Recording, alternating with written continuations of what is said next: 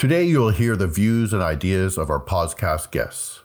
We're eager to showcase their expertise and provide a platform for their views, but they may not always reflect or align with the views of the Positive Effect or the MAP Center for Urban Health Solutions.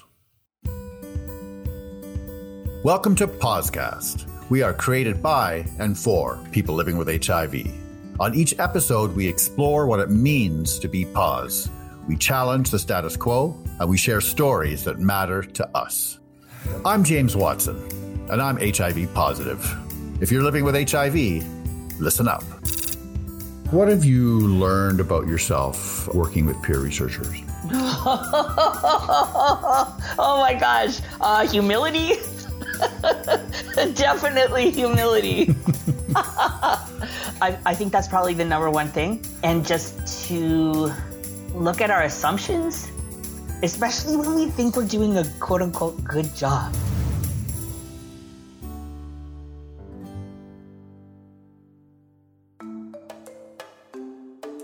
Today on Poscast is part 2 of a series exploring the role of peer research associates, or PRAs as they're commonly referred to. And if you haven't had the chance to listen to part 1, I highly recommend to listen. I had a great conversation with 2 highly respected peer researchers, Tim and Lynn. It's a good one. In my ongoing journey to get input on peer research from a variety of points of view, I reached out to 2 people whose work and way of working I really admire. They have an intimate knowledge of working with peer researchers and care deeply about the people they employ and the employment experiences they have. Lori Chambers and Zach Marshall are both accomplished social workers, social justice advocates, and community-engaged researchers. Welcome to Poscast, both of you. Thank you, James. Thanks, James. So happy to be here. So I'm thrilled to have you here. Let's just dive right in. So in my conversation with Tim and Lynn, 2 very well-respected peer researchers, I opened with a question around motivation. Like, why do they do the work that they do? So I want to put that same sort of question out to both of you. Lori, what draws you to the community-engaged research work that you do? I got into this work almost by accident. I got into this work as a volunteer at an AIDS service organization. And the executive director at the time, Ruth Ann Tucker, invited me to be part of a project, which was actually the precursor of Positive Spaces, Healthy Places. And she introduced me to a way of doing research that was it was very much grounded in community wisdom. And that's the way she phrased it.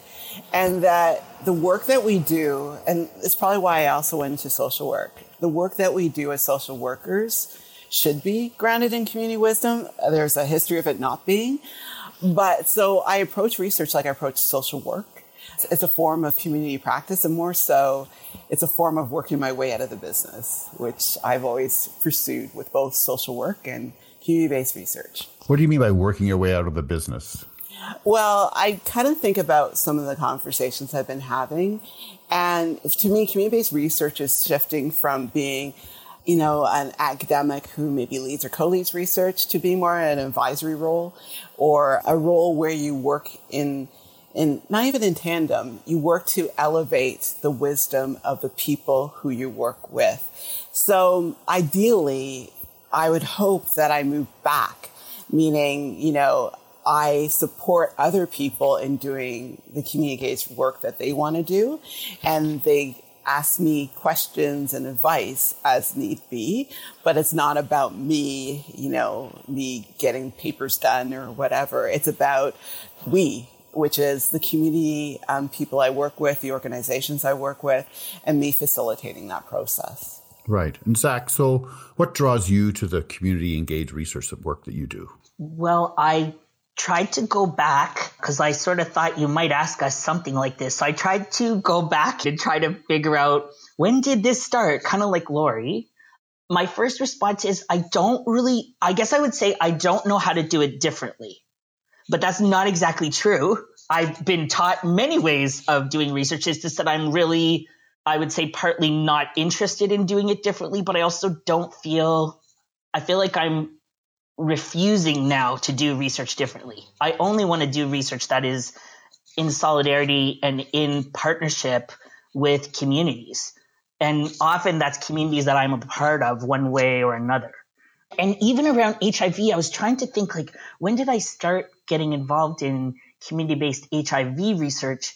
And it's a little bit hard to disentangle because so much of our early work, I don't even call it peers. It was all like by and for the community. So it's hard then to disentangle research from that. But it's just, I feel it's so much a part of our roots, even when I first started getting involved in the early 90s. Right. And do you think, like the work you're doing now or the work that you do with people living with HIV, do you think you're making a difference? Lori? Ooh, that's an interesting question. Yes, in some ways, and no in others. Where I say yes is I've noticed the projects that I'm on aren't necessarily academic ones. They are projects where community's leading. They ask me to advise in some way. And how I participate is often varied, but it's not expecting me necessarily to be the leader, even though I do projects where I might be in collaboration and leadership. So yes, in that way. No in others, because what I'm noticing is people feel this need. I'm noticing this academicization of community-based research work, and it's partly our fault. I notice a lot of people feeling this need to get a degree, and I ask them why. They go, because I'm often silenced or not listened to until I get, a master's or PhD. And then they say, look at you, Lori, you did it. And I'm like, oh. But at the same time, I totally see this credentialization happening for good. I think more people, more community members should go to school if they want to go to school. But also the challenge, what about people who cannot, should not, or do not want to? Will this shut them out of doing community-based research in ways in which they can also be leaders in it? Oh, that's interesting. What do you think about the credentialization in community-based research, Zach? I think there's so many differences depending on sector. So I was thinking about like research in partnership with people who use drugs. I feel like the lived experience is the most important piece, but there's been such strong advocacy similar to JIPA-MIPA around ensuring that people with lived experience are at the center and in leadership roles. I feel like there's a high degree of sort of a demand for accountability around that. So I know there are definitely also movements around certificate programs, even say. So even if someone isn't necessarily deciding to go to university or college, there are definitely certificate programs also around peer support. So yeah, I guess I struggle with it a little bit, kind of what you're saying as well, Lori. I do struggle with this a little bit because what are we saying that, there needs to be this group of people who don't have, this university education that are quote unquote peers. And it gets into the whole thing about what is a peer. And I know we've also heard from people with lived experience, including people living with HIV, who find that as they get more and more experience, they may be moving further away from their original circumstances and also from the concept of who researchers are trying to reach. So it can be distancing. I think sometimes the whole professionalization or increased training or just increased experience period can be distancing. Right. Well, talk to me a bit about your perspectives on the peer researcher role itself. Like, what is their main function and what is the value that they add to the project? Lori? It's an interesting question because, it goes back to what Zach says. Increasingly, what is a peer? Increasingly, the work that I am doing is work with, for, and by people who identify as ACB, living with or impacted by HIV. And as such, in some senses, I am a peer. In other senses, I am not. As a person who identifies as Black or of African descent, and also a person, though, who also identifies as HIV negative. However, what I sense peer researcher is a person who has multiple ways of knowing. one of which is experiential or work-oriented. And that experiential knowledge is something that cannot be read in a book or cannot be obtained in a way that academic knowledge can be. But I also see peer research as a way of being with research. And what I mean by that is you're engaging in research that has a tangible impact on the communities in which you identify with. And that's where this notion of peer shifts for me, because a lot of projects that I do impact Black communities, both living with and impacted, or racialized women. So I'm really mindful that that lens of peerhood sometimes shapes the projects that I choose, the methods that I use, and even the people I work with. So I know that's a circular answer. You know me, I talk in circles. I think it's a circular answer in saying it's really dependent on context and how you define experiential knowledge. Okay, so what is the value that peer researchers add to a project then? I think both the experiential insights and the passion to apply the learning from research with and for their communities. And also to a representative aspect where people feel that they can look at research and say, hey, this is research done by people who not only have lived experience, but who want to give back the wisdom back to my community.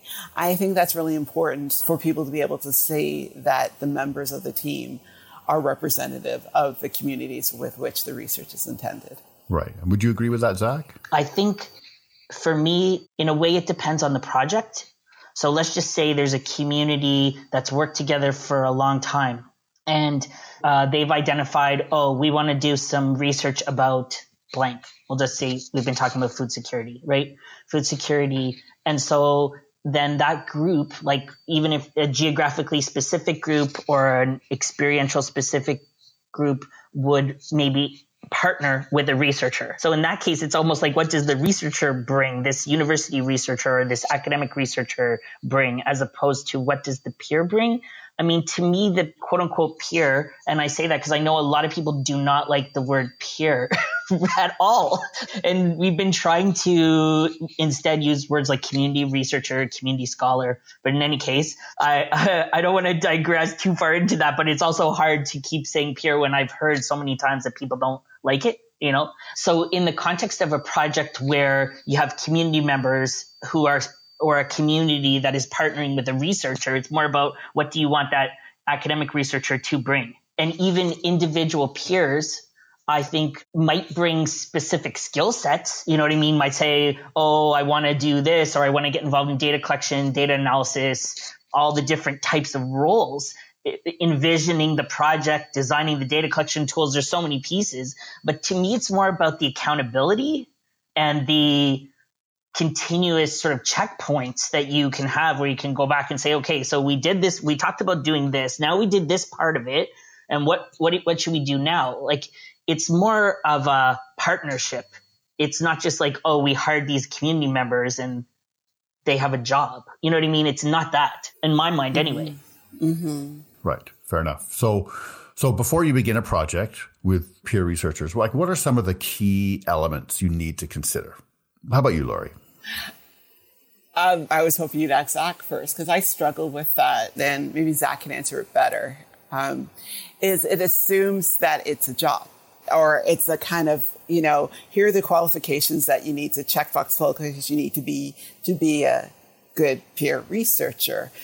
But I usually don't approach it that way. It's basically, there'll be a group of us having this conversation or we're talking about this idea, and we're thinking, we should do that as a research project. Now, one of those persons could be living with HIV. Another of those persons could be identify as a racialized woman or another community impacted by HIV. And another one of those people could be an academic. And sometimes it's not easy to separate them. Sometimes the academic is also a person living with HIV. Sometimes a racialized person is the academic, so on and so forth. So it's not this checkbox thing. It's we all are having this conversation, having this intellectual puzzle, as I sometimes say, that we all share, and we kind of want to untrouble it. So we work together collaboratively. I haven't approached that research in that way since I've left OHTN because... The OHTN? The Ontario HIV Treatment Network. When I was in a role where I was an employee, yes, I approached it that way. When I was an employee of a community-based organization. But since then, it's more of this collaboration amongst people who have a common vision of how to gather and share knowledge. And our identities are part of that troubling and desire to gather and share knowledge. So, but are there then constraints? I mean, you're constrained by an organization or a university, let's say, over how you work? The constraints happen when we institutionalize research. So, for instance, we might be having this conversation. Oh, yeah, we should do a research study. Oh, then the academic says, oh, well, we have to write a paper because I'm on the tenure track and I need those papers written. And then the person who works in a community organization go, well, I need to make sure that it fits within my job criteria because I can work. Or we do it after work if I'm not being part of that, which is an additional job for me, a multiple hat, as it will. And then the person with lived experience, and they can all be shared, say, well, you know what? I want to make sure that the JIPA-MIPA practices are installed. Yeah, it's nice we're having this conversation, but we have to ensure this goes back to the community.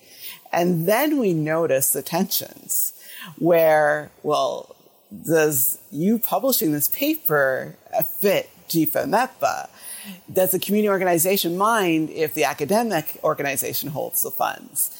So what happens is once those nice, great conversations, those generative conversations happen, and, we put we have to actually do the research.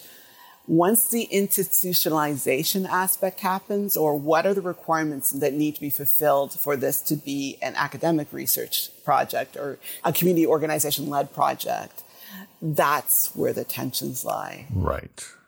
So, Zach, for you, I mean, is that a reality? I mean, you're based in the university. Is that a reality for you that some of these constraints come into play when producing your research? They definitely do around hiring.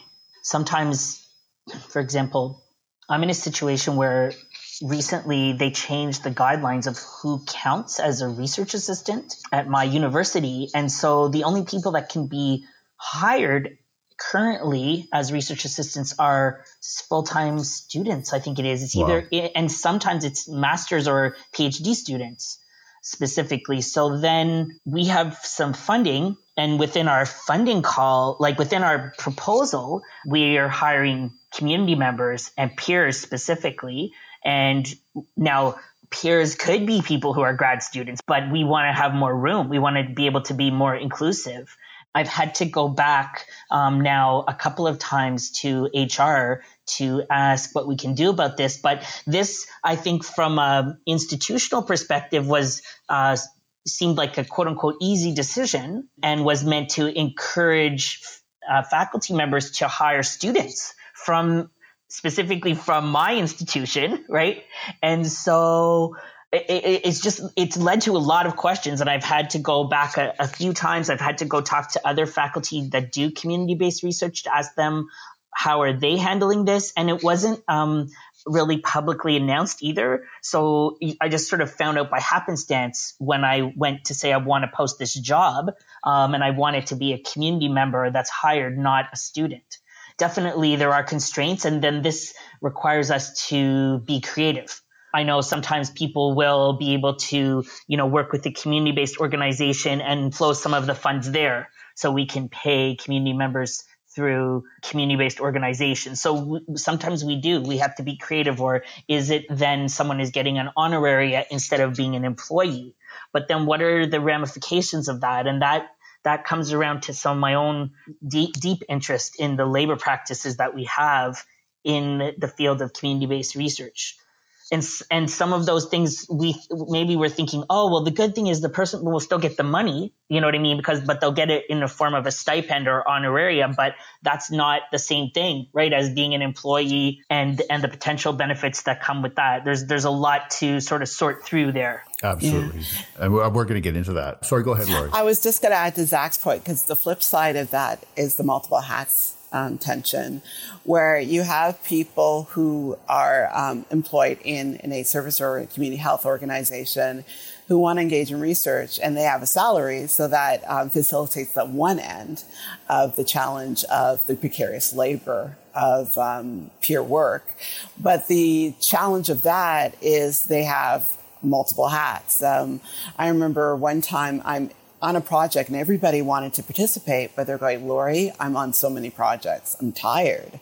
And I said, okay, how can I make this easier for you? So we did cabs less often, but then it made me feel that people are not as engaged in the project. So it's less participatory in some sense, but we had to do so for their own labor to make sure that they didn't feel overwhelmed by their participation.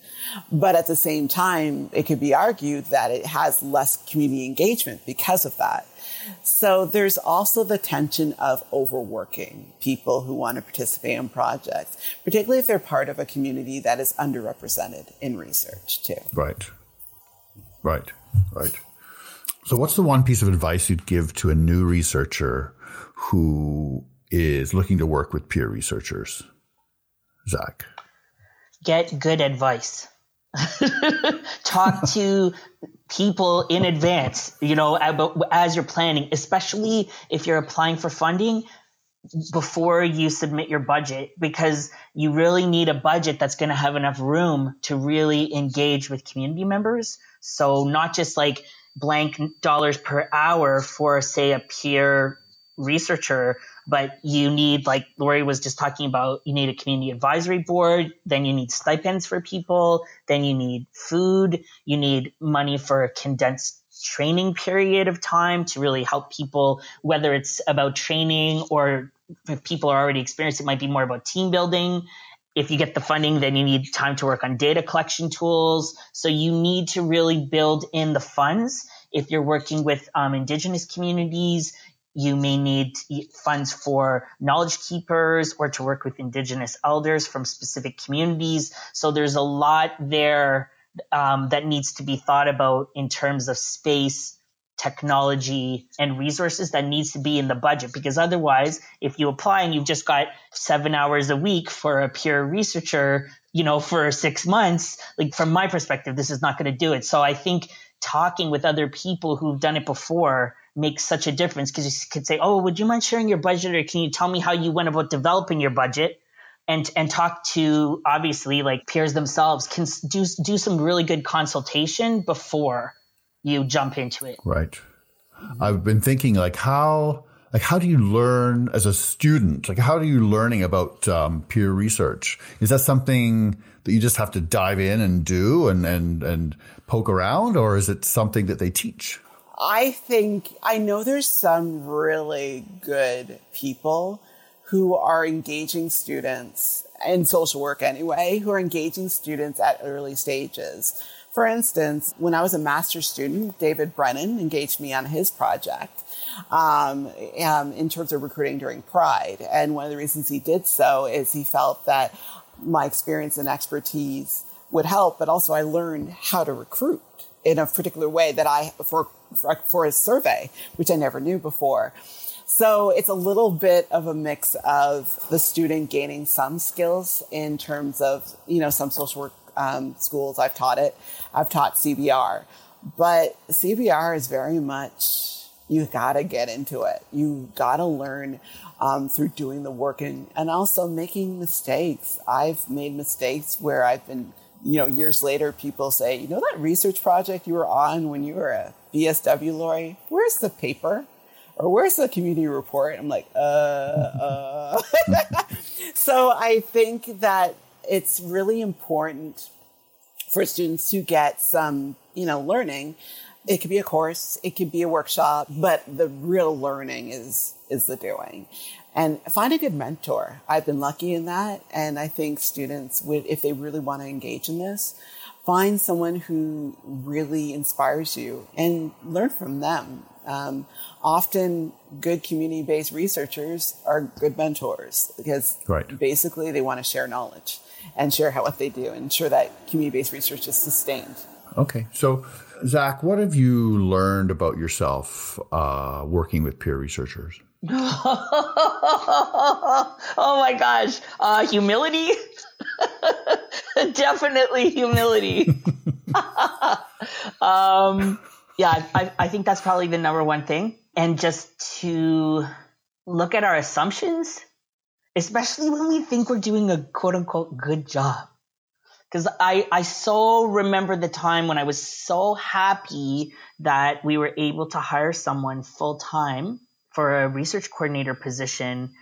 And I found out later that the person still didn't have health benefits and had lost access to their prescriptions being covered from before. And so then they're paying a huge amount for their prescriptions. They didn't tell us and I didn't know. And so it was just, this went on for quite some time until I overheard something in a conversation. I was sort of like, what do you mean like you're having to pay $400 a month for prescriptions?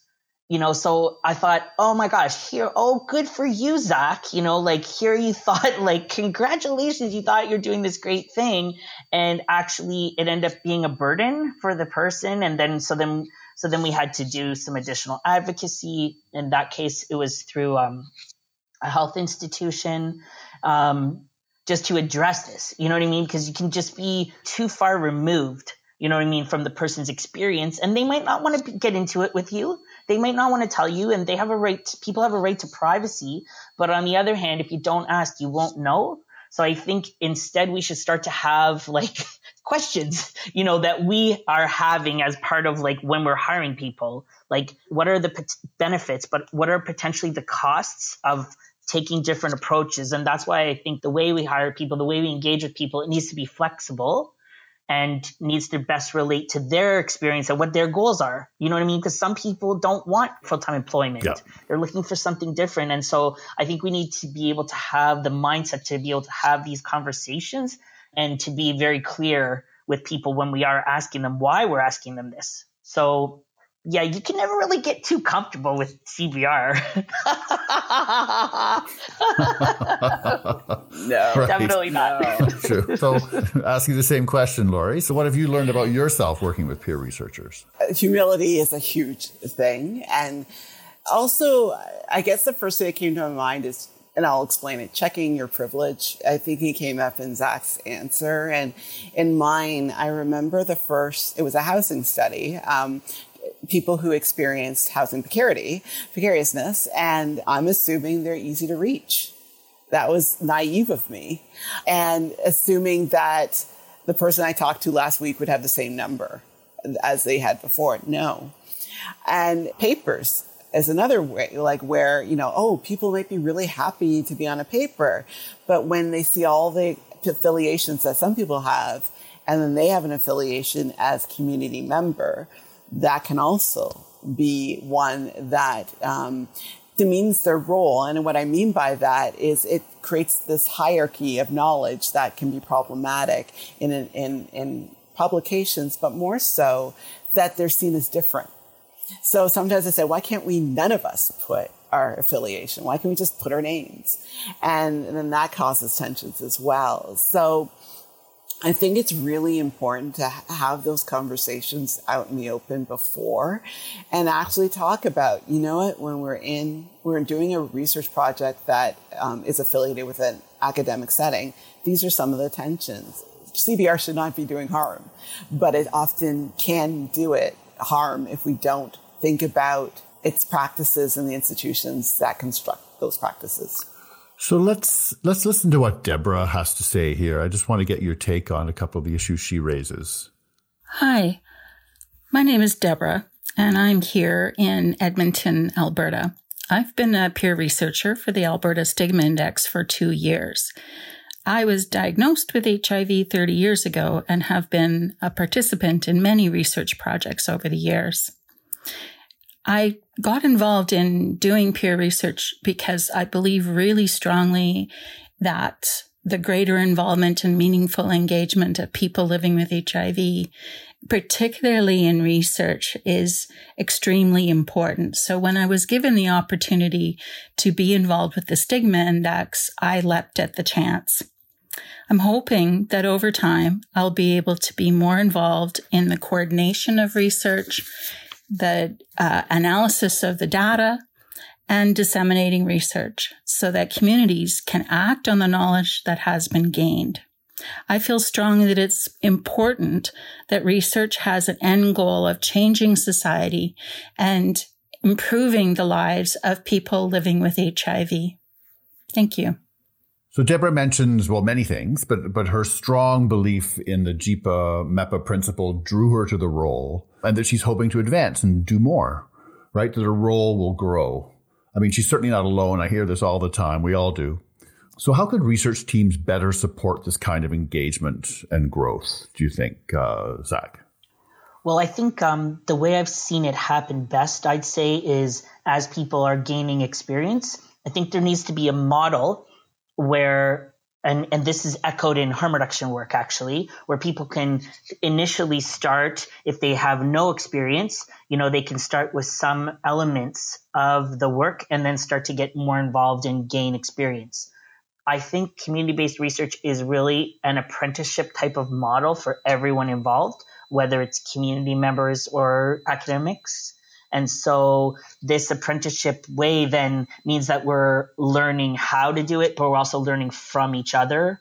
That way we also are learning to hold each other accountable, because that's another piece of it. It's not just learning, say, how to recruit people or how to administer a survey, but it's also how to hold each other accountable and to be responsible together. So there's a number of skill sets. So I do see it as possible, and I've seen it happen that people can advance. I think for me, one of the constraints is actually the budgets.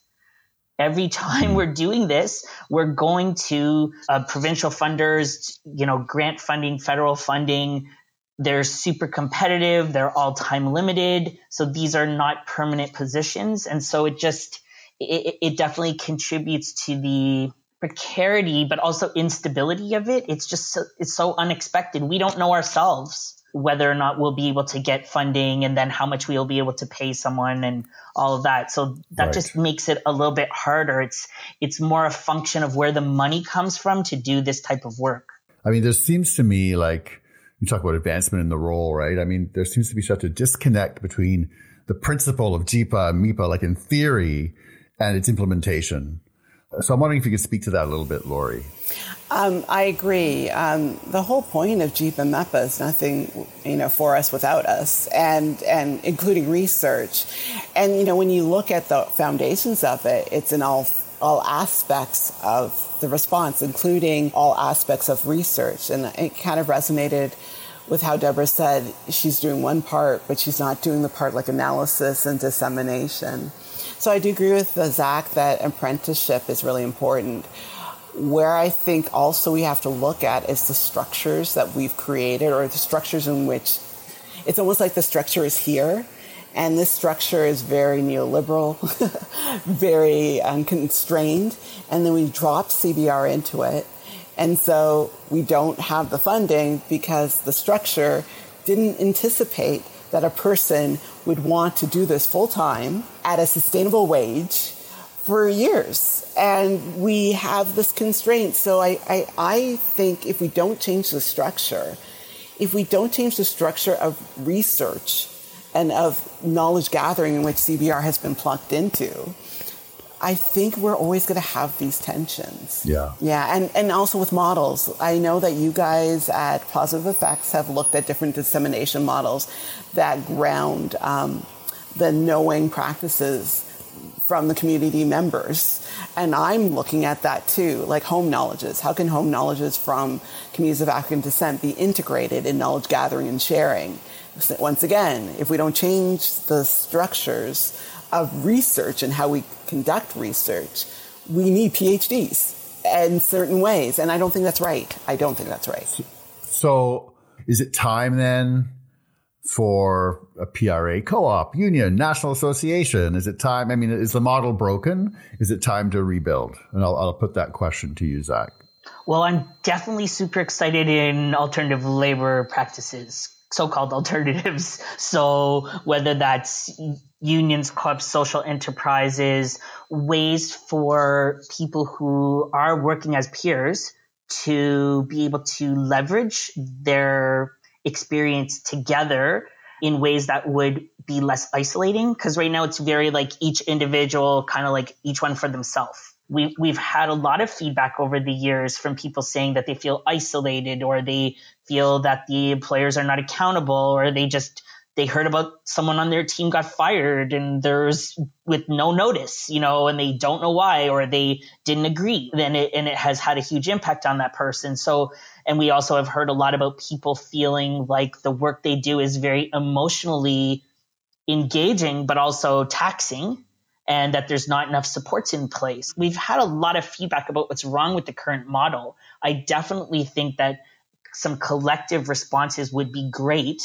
And I don't think it necessarily has to be all peers. You know what I mean? All peers that start, say, a worker co-op. It could be done more as like a solidarity tool that is actually bringing together like-minded people. Because one of the things I've been hearing about co-ops is that they're actually really difficult to administer. And it takes a lot of energy in and of itself. Now, I'm not saying that peers couldn't do that. I'm not saying that at all. But I'm just saying, what roles do people want to have?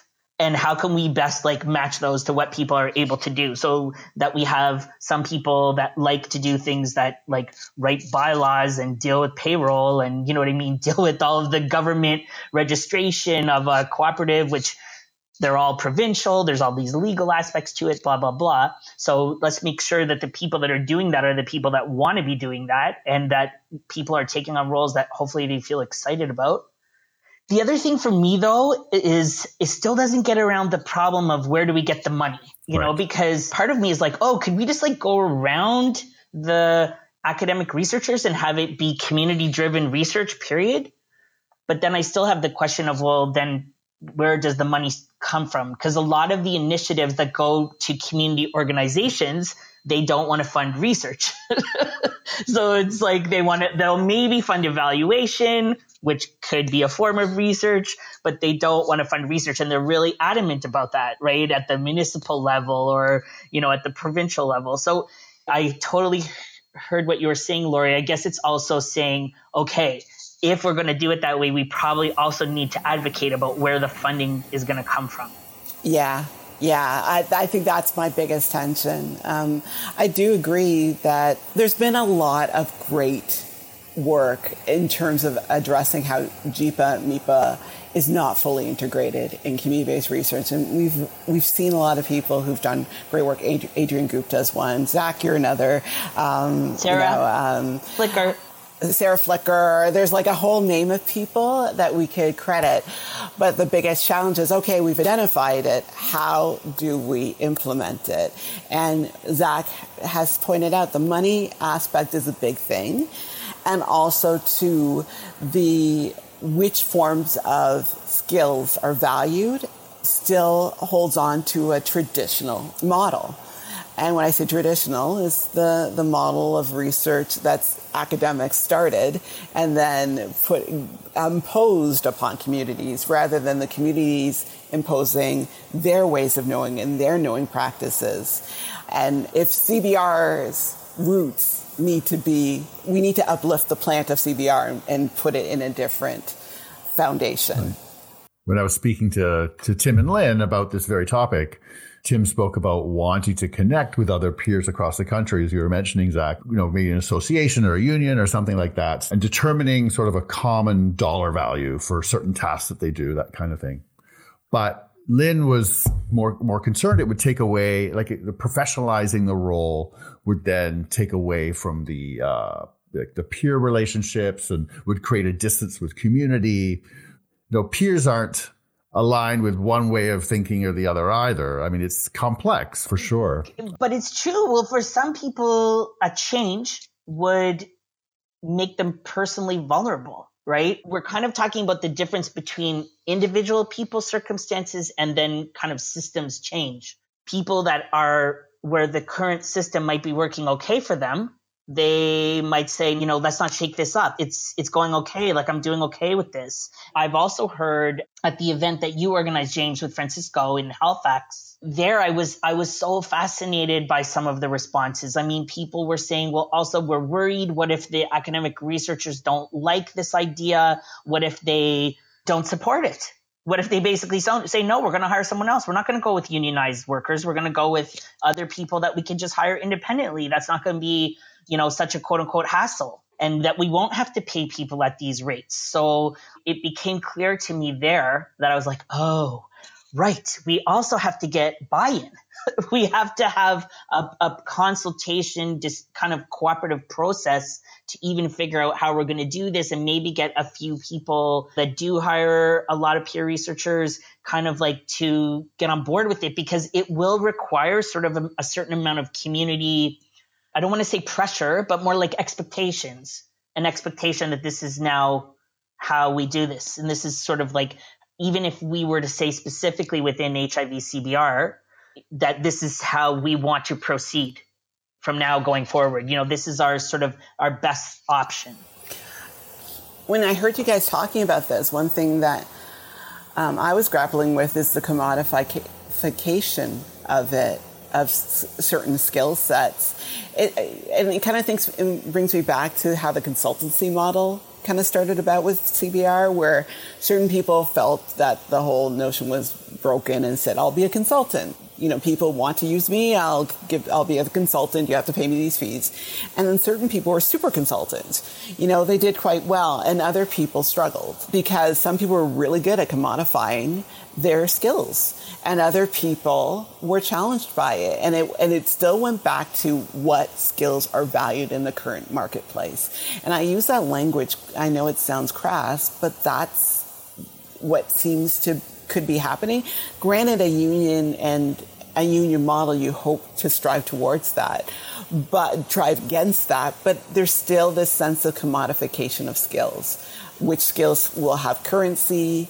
Do we look at everybody's skill set the same? What happens if someone can't, like I know some people who are really, really good at recruitment.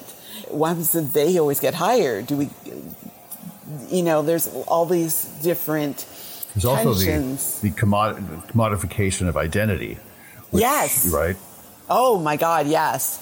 And that also worries me too, in the sense that so people will have to be an influencer in a sense. And to be an influencer, you have to position yourself in a certain way to be hired. And what are the tensions of that for a person who does not want to position themselves in that way? Do they jeopardize their ability to work in this new field? But Lori, can I ask you a question? James, am I asking too many questions? No, This that's is not what we're here supposed for. to be What is that question? Well, I was just curious because I was thinking right now, at least if it's jobs, all the jobs have a certain amount of specific roles, right? I guess I was thinking that if people were working within a cooperative model, then that group basically then contracts with the researchers or the universities, right? And then they could have like multiple contracts. And so then people could use their current skill sets, but also hopefully have opportunities to build if they want to. But does it seem, maybe you're totally right. Maybe it is the consultancy model. Is there a better way? I'm like, oh my God, is there? I would love to know, like, cause we're still thinking about this so much, right? We're trying to figure it out. And remember, I'm also thinking about, when I'm mentioning that the model might have challenges, I'm thinking about it as a person of African descent who's worked with Indigenous researchers as well.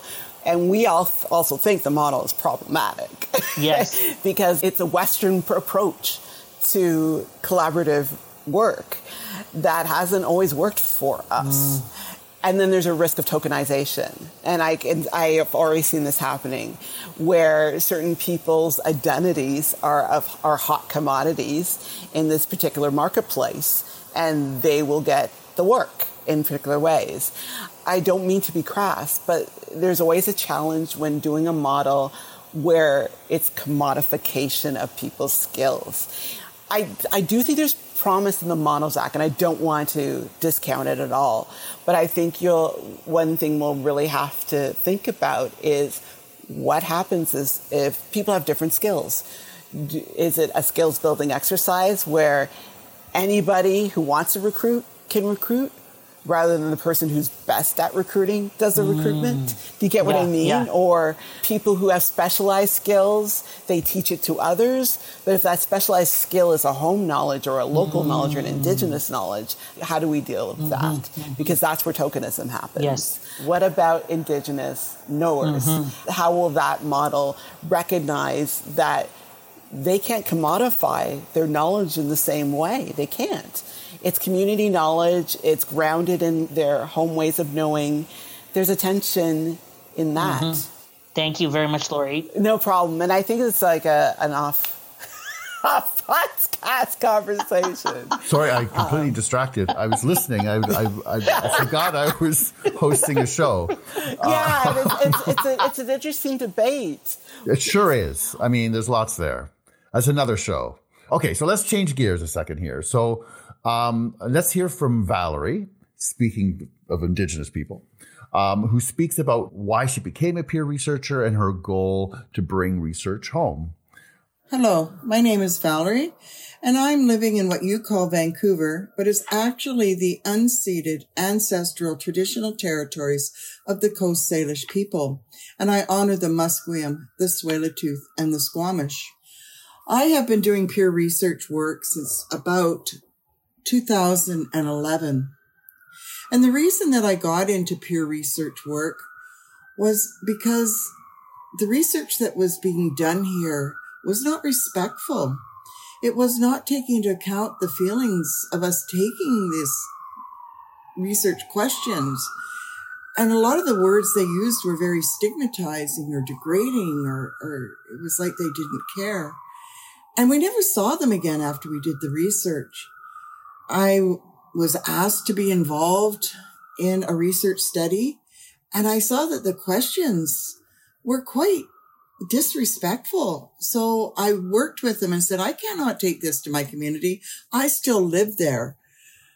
So I would change the words from drug user, or how often do you abuse drugs?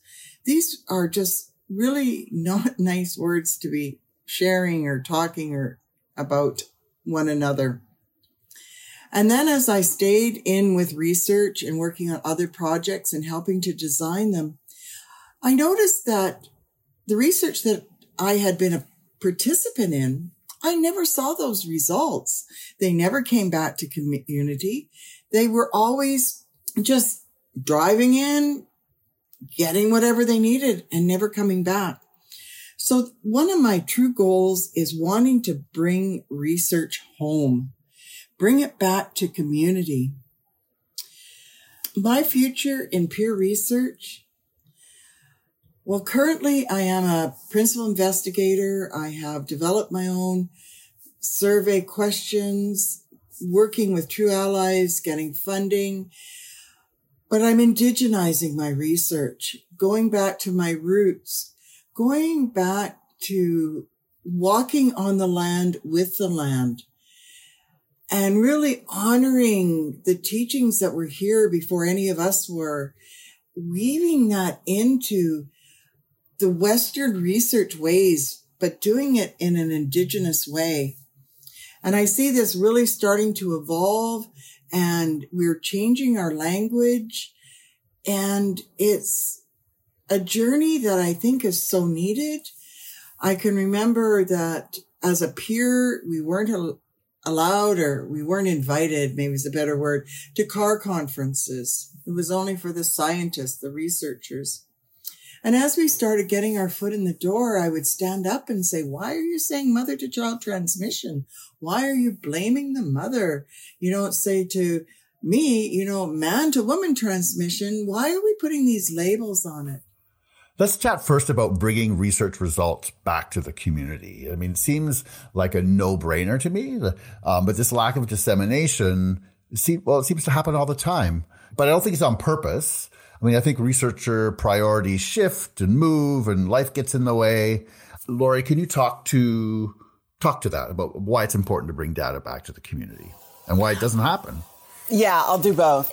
It's about accountability and trust, what Zach has mentioned.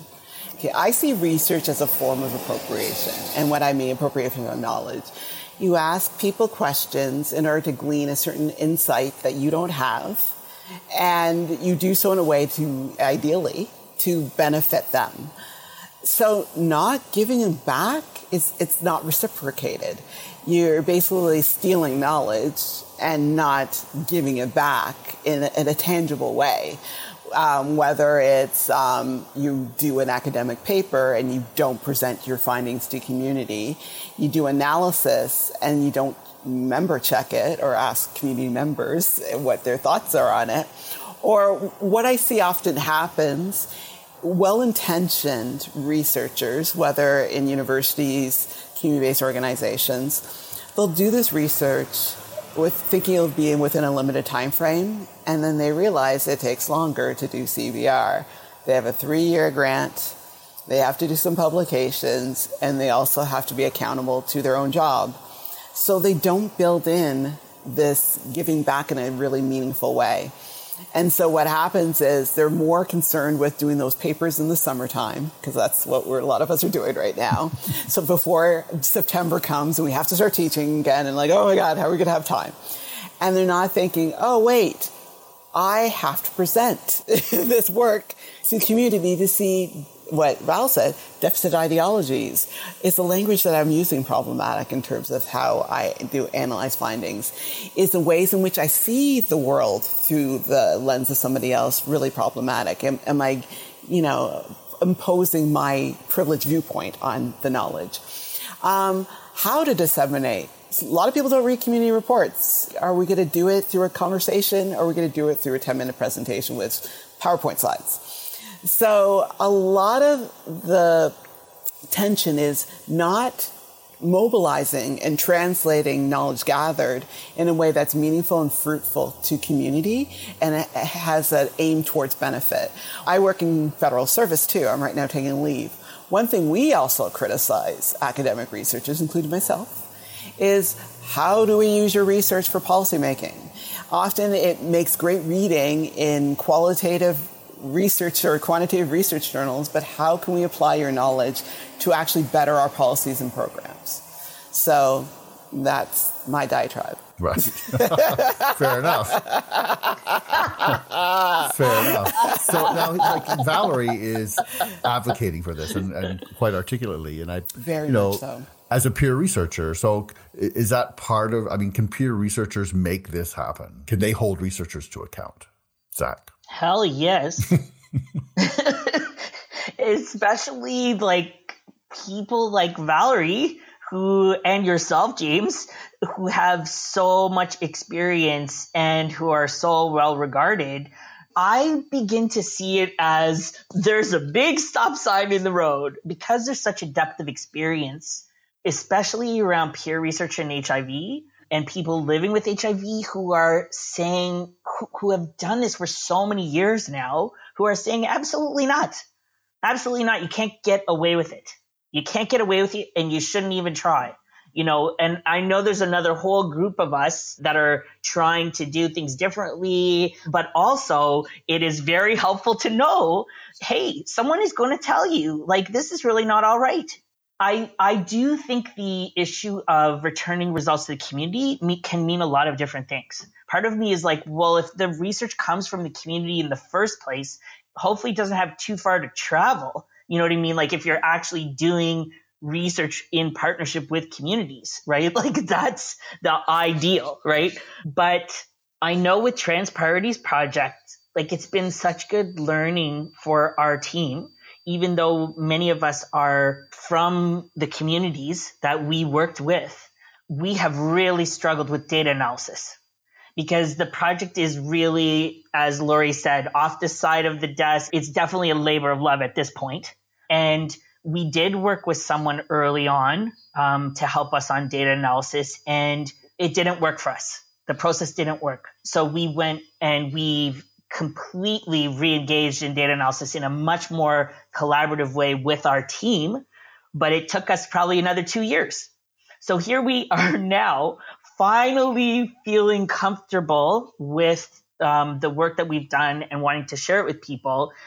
But you also start to feel like, what will it be like now when we go back 4 years later, to people and say, we've got our results, it just, what we learned from that process was actually so different from what we originally wanted and thought we would learn and tried to explore. And so I think it's really changed us as a group of people. It's changed us as a group of community-based researchers. But also, now we're trying to figure out how do we actually report back to some of the people we talked to, a few years ago now. Like I said, some of this, I think we feel like, why did it take so long? But there's a group from our team that met every 1 to 2 weeks for over a year, again, and got a stipend of, $1,400 each. So like I said, it's not nothing that people got, but it's also like they put in a lot of energy and time and commitment. And it's not always so simple. You know what I mean? It probably looks simple if you're like, oh, you do this, and you do this. And then, but being CBR, it's not simple. I'm going to challenge you a little bit on that, Zach. You are right. I don't think it is that simple, but there are different ways in which you can share with community, even if it's just the participants, and that sharing actually shows you're accountable. For instance, I'm a firm believer in member checking. Yeah. And what I mean by that is going back to the people who gave you knowledge and saying, these are some of my preliminary insights. Yes. And in terms of accountability, saying it might take some time before we publish something because of this and this and this and this. Because people talk in the community. And I find that if you do those little things of going back to the community or even showing a continued presence in the community, not what Val says, you gather the data and leave, I think community members will understand that after 4 years, it took you a while. It's when you do research with one community, and I've seen this happen with the ACB community. Do research with one community, you gather knowledge, oh, this is great. I'm going to go into another community piloting that same intervention, but tweaking it a bit. But wait a minute, you didn't talk to the ACB community whose knowledge helped shape how you did this intervention. Shouldn't you? Even if it's just, this is why we're doing it, we want to do a comparison, we're doing another pilot. So it's sometimes as simple as just giving a report back. Yeah. In some way. Oh, Lori, I hear you. No, I hear you. I feel like part of me, I would say 100%. On a philosophical level, I absolutely agree with you. But then I just see what the other part of what really happens in terms of people's lives that are on the projects. And when you do have a deeply community engaged team, your team members and we ourselves are also impacted by what's going on in our lives, so that's where it just gets, I hear you. I just don't know. Part of me is like, what are you supposed to say? We got delayed by a year because there were a number of, I'm not saying for this project, but we got delayed by a year because there were a number of crises that people had, because guess what? The people on our team are also impacted by structural forms of oppression. I don't, you know what I mean? But I don't know, but I agree with you. I do. I'm just trying to figure out how it works in real life. And I do understand. I think we agree to disagree, because I think I am thinking of something ideal, but I think in the real too is, I think there's a difference between your tension where a labor of love takes a long time. I've been in those projects. Me and James are on one right now. Yes. A labor of love that takes a long time because different responsibilities to other community projects taken away. But there's another thing that I see too is, and I think this is what Val's talking about, is appropriation of knowledge without accountability of where that knowledge is going. Or engaging in a data gathering exercise, but not telling the community where that data is going to be held. Granted, OCAP principles is very much integral to Indigenous peoples, First Nations, Inuit, and Métis in Canada. However, I do feel that there has to be some accountability principles in how some researchers gather data, sit on it, or use it in ways that the community doesn't know about and move on. I think what Valerie's talking about is not the thoughtful, contentious issues you deal with as a researcher, but I think what she says has value. So let's hear more from Valerie. So, Valerie goes on to speak about the sacredness of the data collected and how the knowledge gained is a co-creation. In this research, every once in a while, just sit back. And when you're looking at these graphs, to remember that we are the voices behind those words and that we're the spirit behind your graphs. And when you're writing about the results and when you're presenting it to community, remember you're actually speaking about me or one of my peers or friends, and that we're in community and we are listening to you and we're hearing what you're saying. So just remember, it takes courage for us to share our stories with you, our histories, how we've been treated, sharing our blood with you, that this is a gift that we are giving to you as a researcher, and to remember that we do this together. And I think we all need to take a step back and really look at ourselves and the work that we do, but to remember how it is to be on the other side of the table. Thank you for letting me share my words today. So, Laurie, can you speak to what Valerie is talking about here? It's really about the co-creation of knowledge and gathering and using personal stories of others. Yeah, one thing I've learned a lot from Valerie in terms of the work she's done as a researcher. And one thing she reminds me is it's not just also a co-creation, it's one where the origins of that creation stem from community. So she's spoken about it in other presentations. And Doris Pelletier too. It's very much a circular. It has to go back. And it must go back in different ways. I think this goes back to some of the tensions that Zach has talked about. What are ways in which we can give back what is co-created in ways that recognizes that, research does take a lot of time and sometimes analysis is not quick and it takes, life gets in the way. But I think more so too, how can research be this reciprocal knowledge gathering exercise where people do feel valued in terms of, I just gave this gift, which is the wisdom that I have. And I know that this research, which I feel will in some way give it back to the community, whether it is in knowledge that can be used for programming, or even whether it is in mentorship, in terms of we might want to do our own research.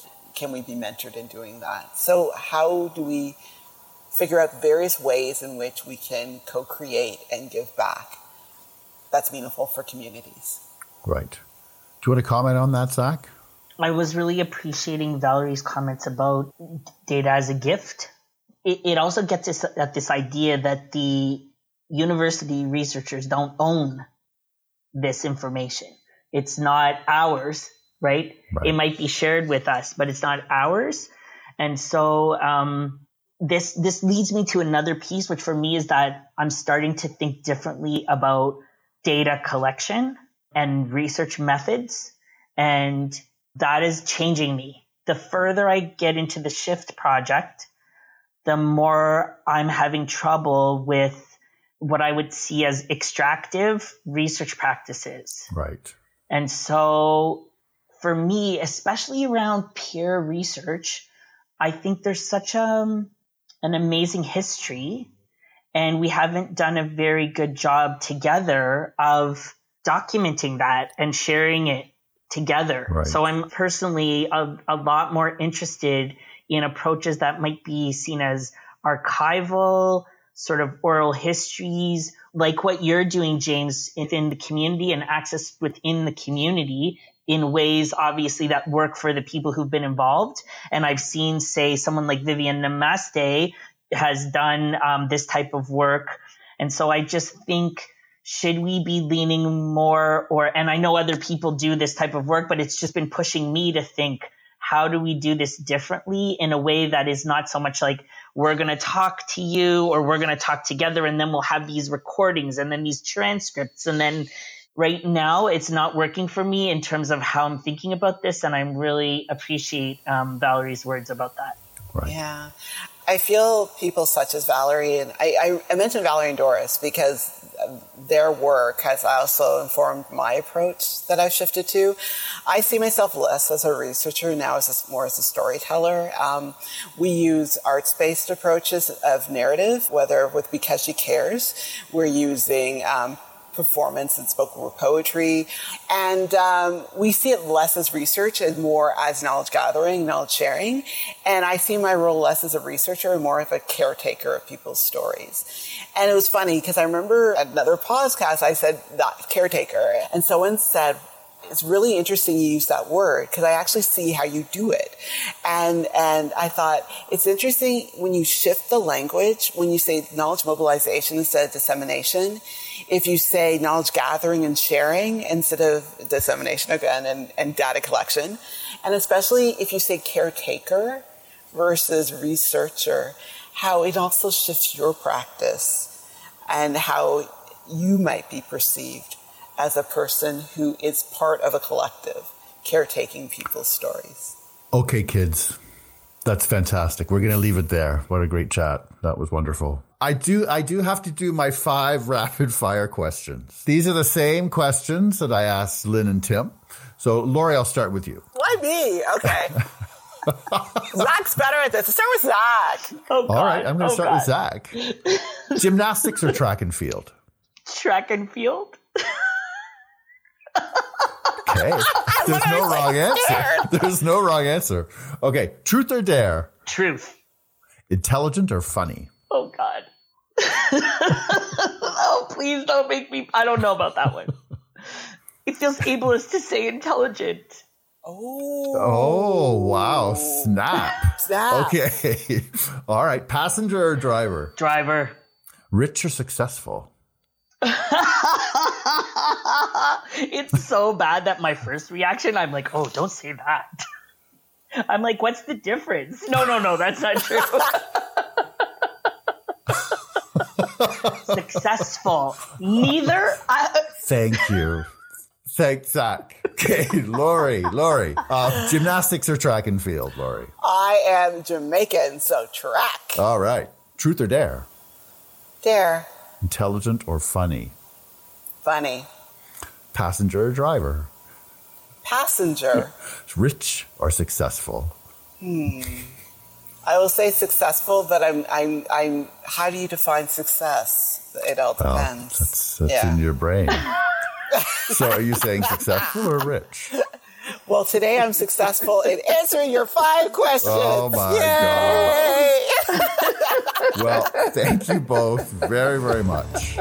Thanks for coming on the show. That was fantastic. Thanks for having me, James. I really enjoyed talking with Zach. It was awesome. Thanks very much, Laurie.